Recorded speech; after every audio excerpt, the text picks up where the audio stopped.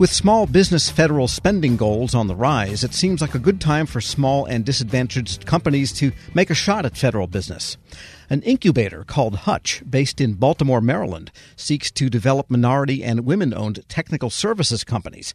Here with more, Hutch founder Delali Jarasa. Mr. Jarasa, good to have you on. Hey, thank you so much for having me, Tom. And tell us what you mean by incubator. That is to say, are you simply investing in companies, or from what I've seen of your materials, it looks like you also help them establish themselves operationally? Yeah, that's correct. So Hutch it's a 2-year incubator. And so it's a full-fledged, consider it like a master's program. I mean, they've got pre-work, classwork, homework as they're moving through the process. And you're exactly right. It's more about how do we provide them kind of educational foundation of how to do business within this market in general, as well as coaching. And so we've pretty much unpacked our playbook at Fearless and how we do business. And so, for example, today we actually have a Hutch session today, and they're doing a business development deep dive. But our chief growth officer is teaching them about how we do BD, how this is done in the market. When they get to brand and marketing, our marketing officer goes in and is teaching them. And so they're getting capability, they're getting templates, and it really helps to accelerate the growth in the market. And so we have that in addition to kind of precision-based coaching as they need things. We've got a number of partners that come in and give them support as they need it. And you mentioned Fearless. That's a company that you started that is a services contractor to the federal government, correct? That's correct. And this whole area of data management and IT, is that pretty much the domain you're operating in? Yeah, so Fearless is a digital services company. And the best way I can describe a digital services company, it's a sub-market of the traditional kind of government, IT market space. And so traditionally you've got, the Beltway bandits and people that have been doing this for day in and day out. And then you got this small sub-market that really says, how do we get companies that kind of look and feel like these West Coast type companies to want to do business with government? And so folks that have a very strong acumen around human-centered design, around how you build and scale applications as you would in the commercial space. How do you attract them to do business within our government? So it's a growing space. We've learned quite a lot over the years. And so Hutch is really our ability to now impart that knowledge and help people do it better, faster, more efficient than we are. And is Hutch in the capital supply business or simply the human capital supply business? Human capital business. And so for them, what we really talk about is return on time, right? So you have founders that are new in the market, right? And they may be someone that's exiting or transitioning out of government. It may be someone that's been in another company and is thinking about jumping out. How do we get them the tools and the resources in order to be successful within this marketplace? And so for us, it's very much so a time investment that we put in them over the course of the 2 years. What about the raw material? People, women, minorities that besides wanting to do business with the federal government, they have to have the basic technical chops in digital services, which is a lot of technologies and specific types of technical steps. Where are they getting their education and knowledge such that they're prepared at a baseline to be able to go after federal contracts? That's right. So the expectation of Hutch when you come in is that you've got the technical acumen in your particular domain. And our companies span the gamut. We've got about 20 in our portfolio today. And we've got cybersecurity companies. We've got data analytics companies and data science companies. We've got design companies. We've got engineering and DevOps and cloud-based firms that are in the portfolio as well. But all of them have that expertise, right? We're expecting that they come in with an expertise in their space. What they may not have is some of the business fundamentals. What they may not have as well is the ability to navigate and understand how to navigate government. And so we can add those onto people that are already very talented technical professionals, very smart individuals. They just aren't sure which way to run. So we can give them the path and where to go. And once they get that, we find they're really off to the races. And when you say there are 20 companies kind of in your ecosystem, what does that mean? Do you have a position in them, or are they independent companies and they're just clients of Hutch? That's right. They're independent. And so each year we do an intake and we bring them in a cohort. We always have 2 classes running concurrent, one in their second year and one in their first year. We don't take a position in these companies. We train them, we coach them, we mentor them. We do business with plenty of these companies as they're popping out. But that's really the value add, right? That they have a paying customer, right? For many of them, we may be their first customer, but we teach them if we're their only customer, you're going to fail, right? So how do you go out there and you position yourself in the market? I'd say one of the biggest value adds that we've seen in the program is not just the information they get. We know we've done a good job if we can get that cohort to become an actual cohort, right? And connected to one another. Our first class graduated in 2019. They still meet together. Program's over. They still meet together every single week. and they're talking and supporting each other. And so there's such a high percentage of companies that fail within the first years. And so to have that Sure. network of folks that you can like travel with and to work with and support is huge. And so each cohort that comes in, their network gets exponentially bigger, right? They're teaming together, they're partnering together, and really, really transforming the way we're thinking about how we do business. We're speaking with Delali Jarasa. He's founder and president of Hutch, which grew out of his other company called Fearless. And what evidence do you have that they're actually getting federal contracts once they graduate? We track their revenue. They submit those. They submit that data to us. They submit their headcount. And so on average, a couple of years out of Hutch, I mean, they've grown 6 to 8x, all of them.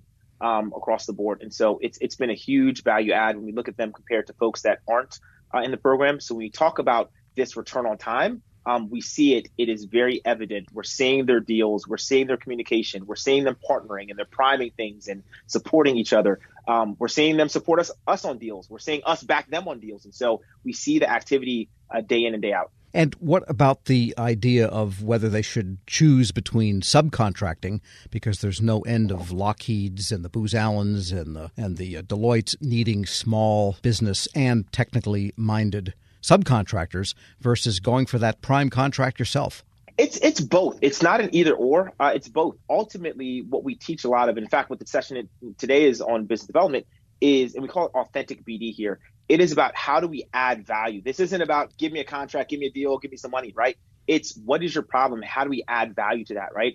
In some scenarios, the customer may get the most value if you're out front and you can build a team that supports that. In other areas, it may not be the case. And so you need to understand each deal is a little bit different, but they learn both. For many people that are just starting, if they're brand new to business and they span the gamut, right? We have some that it's their first year business, some that have been in business for, let's say, 4 or 5 years. The longest has been, I think, in business for 10 years, doing commercial, and they want to do government. So they're coming from different places. If they're new in business, what we suggest is something, because they need the iterations of, okay, can I get my invoice out on time? Can I do all the back office processes? Like, do I know how to recruit someone? Can I turn on their benefits, right? Those things. Get those reps in now. You have to learn and understand how that side of the business works. And then now add another layer and like learn how to prime and learn how to manage other contractors and other vendors as you're building a team. But it's the muscle memory. So it really depends on where they are and what we recommend at each stage. And is part of the training on which vehicles to choose, the CIOSPs, the Alliance Small Business and GSA schedules and so on, because that's often a great amplifier of the ability to get a contract is to be in the right vehicles. That's correct. It is part of it. We have them look at it in starting off, pick a focus, right? And it's really easy to wake up and become this body shop. At Fearless, we talk about this idea of being this purple cow that is remarkable and it's different and it doesn't look like all the millions of brown cows you've seen before. And how do you do that? And a lot of that is adding real value. It's really hard to add value. You're starting off, you're less than 10 people, and all of a sudden you're a subject matter expert on every single agency and every single domain. It just doesn't work that way. And so we really have them hone in and focus. Is there a particular domain? Is it healthcare? Is it defense? Is it so-and-so? And then going to what is the agency that you really think you can go in very, very deeply and provide a lot of technical understanding and domain expertise, and then add value over time.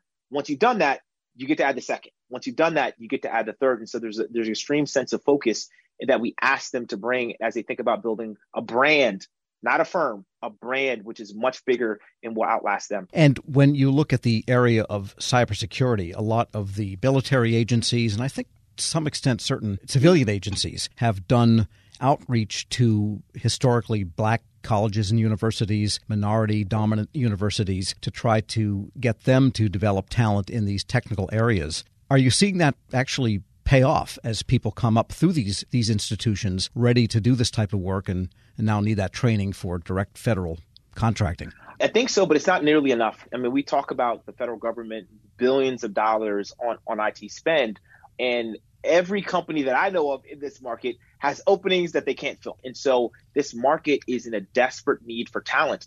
And if we're going to be serious about competing as a country, right, when you look at the Chinas, when you look at the Indians, when you look at the Russias, right, all these other places, they're trying to fuel their entire populations. And we tend to overlook so many segments of our population that aren't in the workforce, don't have the correct skill sets. And so ultimately, if we don't do this and make a serious investment, we hurt all of us, right? All of us we've got part of the table stakes here. And you're located in Baltimore, which is a city that is both a great city and a city with terrible issues of poverty and crime and so forth. Sure. How does that inform your work? I'm inspired, right? I think Baltimore is an interesting tale of, people often call the tale of two cities. And, you've got a space that has, as you mentioned, issues with poverty. People often think of The Wire, when they think of Baltimore. It is also a place that is got the home of some of the best hospitals in the world that are within this environment. We've got such an interesting location, especially when we think about federal in general. We're pretty much in between Fort Meade, which houses DISA, Cyber Command, NSA, as well as Aberdeen Proving Grounds. We're right in the middle of that. We've got, again, this amazing healthcare apparatus that's here, as well as the commercial and financial sectors that are here. And so there is a melting pot and a blending of different industries that happens here in the area that's got very low cost of living in a way that you just don't see. What I often tell people is Baltimore has challenges, yes, but where else would you go to want to do your best work? If you care about impact, if you care about making a difference, if you care about helping to transform this planet for the better, why not come to Baltimore? Baltimore is the place where you can do this impactful work in a way that it will scale and provide meaning. Our mission at Fearless is to build software with the soul. And our vision is to create a world where good software powers things that matter. And so we talk about education and healthcare and social justice and all of these things. They deserve the same tech that is powering cars that drive themselves. And so with that in mind, this is the place where you do that work. Right. This is the place where you come where you want to make that impact, and they will receive it here and be appreciative. Dalali Jarasa is founder and president of Hutch. Thanks so much for joining me. Thank you. I appreciate it. We'll post this interview at federalnewsnetwork.com/Federal Drive. Hear the Federal Drive on demand. Subscribe at Apple Podcasts or wherever you get your shows. Hello, I'm WIPA CEO Shane Canfield, and thank you for joining us on another episode of Lessons in Leadership. I'm honored to be joined by Angie Bailey, founder and CEO of Ananda Life. Angie has a remarkable career in public service, beginning as a GS2 clerk typist with the Social Security Administration.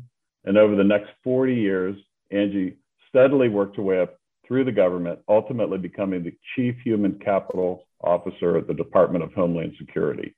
She's been recognized with presidential rank awards by 2 administrations for leadership, innovation, dedication, and commitment to the country.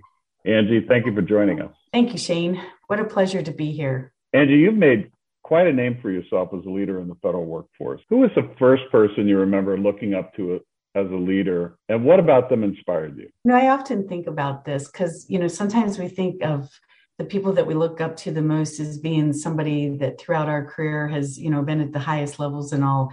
But I've got to go back to, honestly, whenever I was 10 years old. And I remember I really wanted to play Little League baseball on a boys team. I was the only girl. And interestingly, it was the women who would keep saying to me that, no, I couldn't play. And then one day, whenever I was there to sign up yet again, there was this guy, his name was Delbert Beiser. And I remember he had like red hair and he had wad of tobacco in his mouth and greasy overalls and everything. And he said, I'll take her on my team. And, just looking back on that, there's so many leadership lessons and things that I just really admire about him. And actually, I thought about throughout my entire career. He took a chance on somebody he didn't know. He put aside whatever conscious or unconscious biases that he might have had about having a girl on a team. He treated me the same, whether if I wasn't performing, I got benched just like the boys. I got no special treatment. And he was just really honest with me, and he just included me in everything. And so looking back on it, really, it was Delbert Beiser, our local mechanic in our little small village, that was, I think, my inspiration for going on to, I hope, become the leader, that I wanted to be. I'd say half of the guests on this podcast have had similar stories where they reach back to either childhood or young adulthood. And I think as leaders, it's really incumbent upon us to keep that in mind, that what we say and do, especially in the younger ages, really can have a lifelong impact. How would you describe your leadership style, and how's that developed over time? I would say that the one word that describes my leadership style is that I care. I guess that's more than one word, but I care. I've always cared about the mission. I've always cared about the people, always cared, about making sure that they had what they needed, or that they were developing the way, that they aspired to develop. And I tried to take this approach of not treating people the way I wanted to be treated, but instead treat people the way they want to be treated. And I think that really kind of developed over my career. I started out just like most leaders do, where it's very results driven. It's all about the bottom line. You need to make sure that you get everything accomplished because, that's what everybody's looking for, the goals, the metrics, etc. But I think as you mature and you go along, you start to your point, you draw back on those early childhood days or early adult, whenever you're a young adult, and you say, I think that there's a little bit more to this than just the bottom line. And so over time, I really began to, I think, see a much bigger picture and the entire ecosystem, if you will, and how the people themselves fit into all of this. And that ultimately, at the end of the day, it was all about the people. And so I think my maturity allowed me to then shift and focus more on the people than so much on results and bottom line. You've been recognized with 2 presidential rank awards, 2 different administrations. You founded your own company. Tell us a little bit more about your background from the beginning and how did that lead you to where you are today? Well, it's kind of interesting, like you said, that I started out as a GS2 of Social Security Administration. I mean, what I really wanted to be was a criminal prosecuting attorney. That was absolutely my dream. I sometimes joke and say what I really wanted to be was a mafia don, but that wasn't going to work out. So, had to be a criminal prosecuting attorney. But, I had to get a job to pay for college. It wasn't in the cards that I was going to be able to go to college without a job. So I applied at the Social Security Administration, at the unemployment office. And lo and behold, I got a job at Social Security. I didn't even know it was federal, to be honest. From there, I went to the Department of Defense, and I found this career field called Labor and Employee Relations. And honestly, it was as close as I was going to get to being a criminal prosecuting attorney. I didn't go on to be a criminal prosecuting attorney, but I went on courtesy of Department of Defense to get both my bachelor's and my master's in leadership, because the whole study of leadership, I just find incredibly fascinating. From historical to current times, it's just something that's just really fascinated me. And so I would say I'm a lifelong learner of leadership. And then I would say some of the other things that got me maybe where I am today is I never really said no to anything. If people asked me to take on a new challenge, even if I wasn't sure I was going to be successful at it, I would say, you know what, not sure this is going to work out, but more than happy to give it a try. And it always worked out. But I think giving things a try and just not saying no to opportunities is what really led from one position to the next. I feel like I was always rewarded for just stepping in or stepping up and taking on the challenges that sometimes no one else wanted to do. Angie, thanks so much for joining us today. Oh, thank you, Shane. It's such a pleasure. I really appreciate you giving me this opportunity. Thank you. This has been the Lessons in Leadership podcast. I'm CEO of WEPA, Shane Canfield. Looking forward to talking to you next time. Helping your employees learn new cloud skills helps your business become more agile, more resilient, and more secure. Not helping employees learn new cloud skills causes your business to become less agile, less resilient, less secure, less innovative, less profitable, and, well, ultimately less of a business. Don't become less of a business. Try Pluralsight and get your employees everything they need to learn new cloud skills. Learn more at pluralsight.com/vision. Cough and cold season is here. Introducing Ricola Max Throat Care, Ricola's most powerful drop yet. It's the best of Swiss nature wrapped around a powerful liquid menthol center for maximum relief from your worst cough and sore throat. Maximum nature for maximum relief. Try the new Ricola Max now, available in the cold and cough aisle. Ricola. It's in our nature.